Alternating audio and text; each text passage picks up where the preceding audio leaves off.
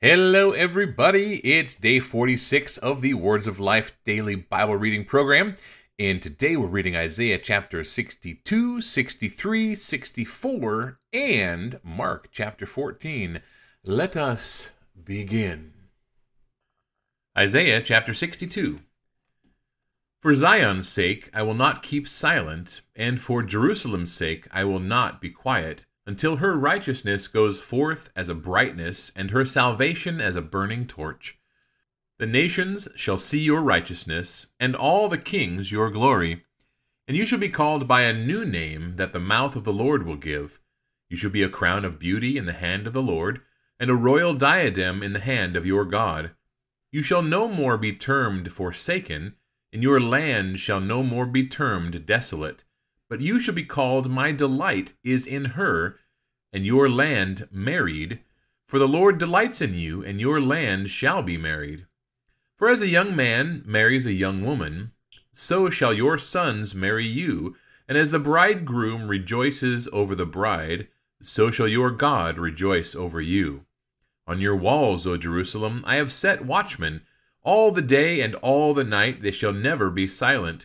You who put the Lord in remembrance, take no rest, and give him no rest until he establishes Jerusalem and makes it a praise in the earth. The Lord has sworn by his right hand and by his mighty arm, I will not again give your grain to be food for your enemies, and foreigners shall not drink your wine for which you have labored. But those who garner it shall eat it and praise the Lord, and those who gather it shall drink it in the courts of my sanctuary. Go through the gates, prepare the way for the people, build up the highway, clear it of stones, lift up a signal over the peoples. Behold, the Lord is proclaimed to the end of the earth. Say to the daughter of Zion, Behold, your salvation comes, behold, his reward is with him, and his recompense before him. And they shall be called the holy people, the redeemed of the Lord, and you shall be called sought out, a city not forsaken. Isaiah chapter 63. Who is this who comes from Edom, in crimsoned garments from Bozrah, he who is splendid in his apparel, marching in the greatness of his strength? It is I, speaking in righteousness, mighty to save. Why is your apparel red, and your garments like his who treads in the winepress? I have trodden the winepress alone, and from the peoples no one was with me. I trod them in my anger, and trampled them in my wrath. Their lifeblood spattered on my garments, and stained all my apparel. For the day of vengeance was in my heart, and my year of redemption had come. I looked, but there was no one to help. I was appalled, but there was no one to uphold. So my own arm brought me salvation, and my wrath upheld me. I trampled down the peoples in my anger, I made them drunk in my wrath, and I poured out their lifeblood on the earth. I will recount the steadfast love of the Lord, the praises of the Lord, according to all that the Lord has granted us, and the great goodness to the house of Israel, that he has granted them according to his compassion, according to the abundance of his steadfast love. For he said, Surely there are my people, children who will not deal falsely, and he became their Savior. In all their affliction he was afflicted, and the angel of his presence saved them. In his love and in his pity he redeemed them. He lifted them up and carried them all the days of old. But they rebelled and grieved his Holy Spirit. Therefore he turned to be their enemy, and himself fought against them. Then he remembered the days of old, of Moses and his people. Where is he who brought them up out of the sea with the shepherds of his flock? Where is he who put in the midst of them his Holy Spirit, who caused his glorious arm to go at the right hand of Moses, who divided the waters before them to make for himself an everlasting name, who led them through the depths? Like a horse in the desert they did not stumble, like livestock that go down into the valley. The Spirit of the Lord gave them rest. So you led your people to make for yourself a glorious name. Look down from heaven and see, from your holy and beautiful habitation. Where are your zeal and your might? The stirring of your inner parts and your compassion are held back from me. For you are our Father. Though Abraham does not know us, and Israel does not acknowledge us, you, O Lord, are our Father, our Redeemer from of old is your name. O Lord, why do you make us wander from your ways and harden our heart, so that we fear you not? Return, for the sake of your servants, the tribes of your heritage. Your holy people held possession for a little while. Our adversaries have trampled down your sanctuary. We have become like those over whom you have never ruled, like those who are not called by your name. Isaiah chapter 64. Oh, that you would rend the heavens and come down, that the mountains might quake at your presence, as when fire kindles brushwood, and the fire causes water to boil, to make your name known to your adversaries, and that the nations might tremble at your presence. When you did awesome things that we did not look for, you came down, the mountains quaked at your presence. From of old no one has heard or perceived by the ear, no eye has seen a God besides you, who acts for those who wait for him. You meet him who joyfully works righteousness, those who remember you in your ways. Behold, you were angry, and we sinned. In our sins we have been a long time, and shall we be saved? We have all become like one who is unclean, and all our righteous deeds are like a polluted garment. We all fade like a leaf, and our iniquities like the wind take us away. There is no one who calls upon your name who arouses himself to take hold of you, for you have hidden your face from us, and have made us melt in the hand of our iniquities. But now, O Lord, you are our Father. We are the clay, and you are our potter. We are all the work of your hand. Be not so terribly angry, O Lord, and remember not iniquity forever. Behold, please look, we are all your people. Your holy cities have become a wilderness. Zion has become a wilderness, Jerusalem a desolation. Our holy and beautiful house, where our fathers praised you, has been burned by fire, and all our pleasant places have become ruins. Will you restrain yourself at these things, O Lord? Will you keep silent and afflict us so terribly? The Book of Mark, chapter 14. It was now 2 days before the Passover and the Feast of Unleavened Bread, and the chief priests and the scribes were seeking how to arrest him by stealth and kill him, for they said, "Not during the feast, lest there be an uproar from the people." And while he was at Bethany in the house of Simon the leper, as he was reclining at table, a woman came with an alabaster flask of ointment of pure nard, very costly, and she broke the flask and poured it over his head. There were some who said to themselves indignantly, "Why was the ointment wasted like that? For this ointment could have been sold for more than 300 denarii and given to the poor." And they scolded her. But Jesus said, "Leave her alone.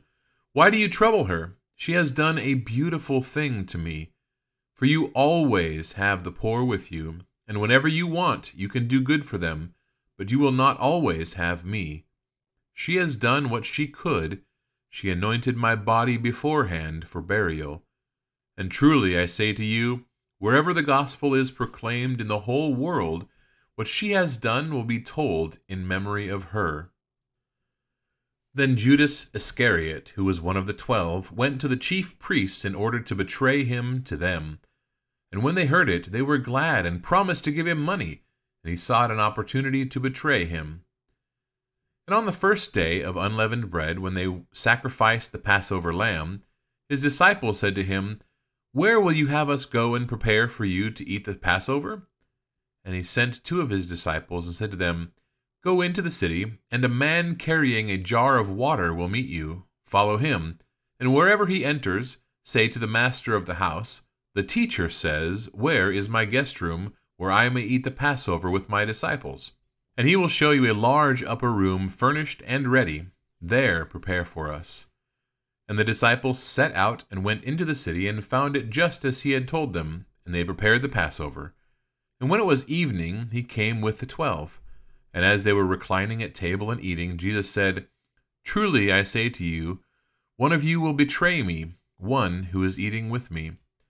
They began to be sorrowful and to say to him one after another, "Is it I?" He said to them, "It is one of the 12, one who is dipping bread into the dish with me. The Son of Man goes as it is written of him, but woe to that man by whom the Son of Man is betrayed. It would have been better for that man if he had not been born." And as they were eating, he took bread, and after blessing it, broke it and gave it to them, and said, "Take, this is my body." And he took a cup, and when he had given thanks, he gave it to them, and they all drank of it. And he said to them, "This is my blood of the covenant, which is poured out for many. Truly I say to you, I will not drink again of the fruit of the vine until that day when I drink it new in the kingdom of God." And when they had sung a hymn, they went out to the Mount of Olives. And Jesus said to them, "You will all fall away, for it is written, I will strike the shepherd, and the sheep will be scattered. But after I am raised up, I will go before you to Galilee." Peter said to him, "Even though they all fall away, I will not." And Jesus said to him, "Truly I tell you, this very night, before the rooster crows twice, you will deny me 3 times. But he said emphatically, "If I must die with you, I will not deny you." And they all said the same. And they went to a place called Gethsemane, and he said to his disciples, "Sit here while I pray." And he took with him Peter and James and John, and began to be greatly distressed and troubled. And he said to them, "My soul is very sorrowful, even to death. Remain here and watch." And going a little farther, he fell on the ground and prayed that, if it were possible, the hour might pass from him. And he said, "Abba, Father, all things are possible for you. Remove this cup from me. Yet not what I will, but what you will." And he came and found them sleeping. And he said to Peter, "Simon, are you asleep? Could you not watch 1 hour? Watch and pray that you may not enter into temptation. The spirit indeed is willing, but the flesh is weak." And again he went away and prayed, saying the same words. And again he came and found them sleeping, for their eyes were very heavy, and they did not know what to answer him. And he came the 3rd time and said to them, "Are you still sleeping and taking your rest? It is enough. The hour has come. The Son of Man is betrayed into the hands of sinners. Rise, let us be going. See, my betrayer is at hand." And immediately, while he was still speaking, Judas came, one of the 12, and with him a crowd with swords and clubs from the chief priests and the scribes and the elders. Now the betrayer had given them a sign, saying, "The one I will kiss is the man. Seize him and lead him away under guard." And when he came, he went up to him at once and said, "Rabbi," and he kissed him. And they laid hands on him and seized him. But one of those who stood by drew his sword and struck the servant of the high priest and cut off his ear. And Jesus said to him, "Have you come out as against a robber with swords and clubs to capture me? Day after day I was with you in the temple teaching, and you did not seize me, but let the scriptures be fulfilled." And they all left him and fled. And a young man followed him with nothing but a linen cloth about his body, and they seized him, but he left the linen cloth and ran away naked. And they led Jesus to the high priest, and all the chief priests and the elders and the scribes came together. And Peter had followed him at a distance, right into the courtyard of the high priest, and he was sitting with the guards and warming himself at the fire. Now the chief priests and the whole council were seeking testimony against Jesus to put him to death, but they found none. For many bore false witness against him, but their testimony did not agree. And some stood up and bore false witness against him, saying, "We heard him say, 'I will destroy this temple that is made with hands, and in 3 days I will build another not made with hands.' Yet even about this their testimony did not agree. And the high priest stood up in the midst and asked Jesus, 'Have you no answer to make? What is it that these men testify against you?'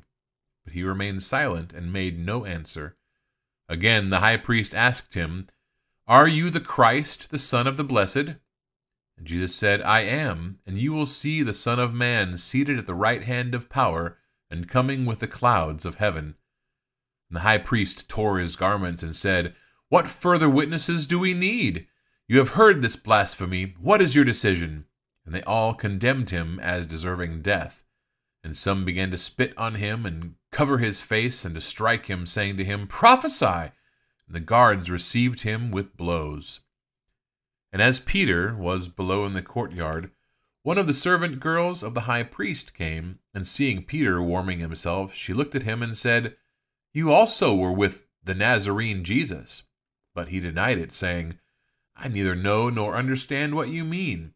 And he went out into the gate.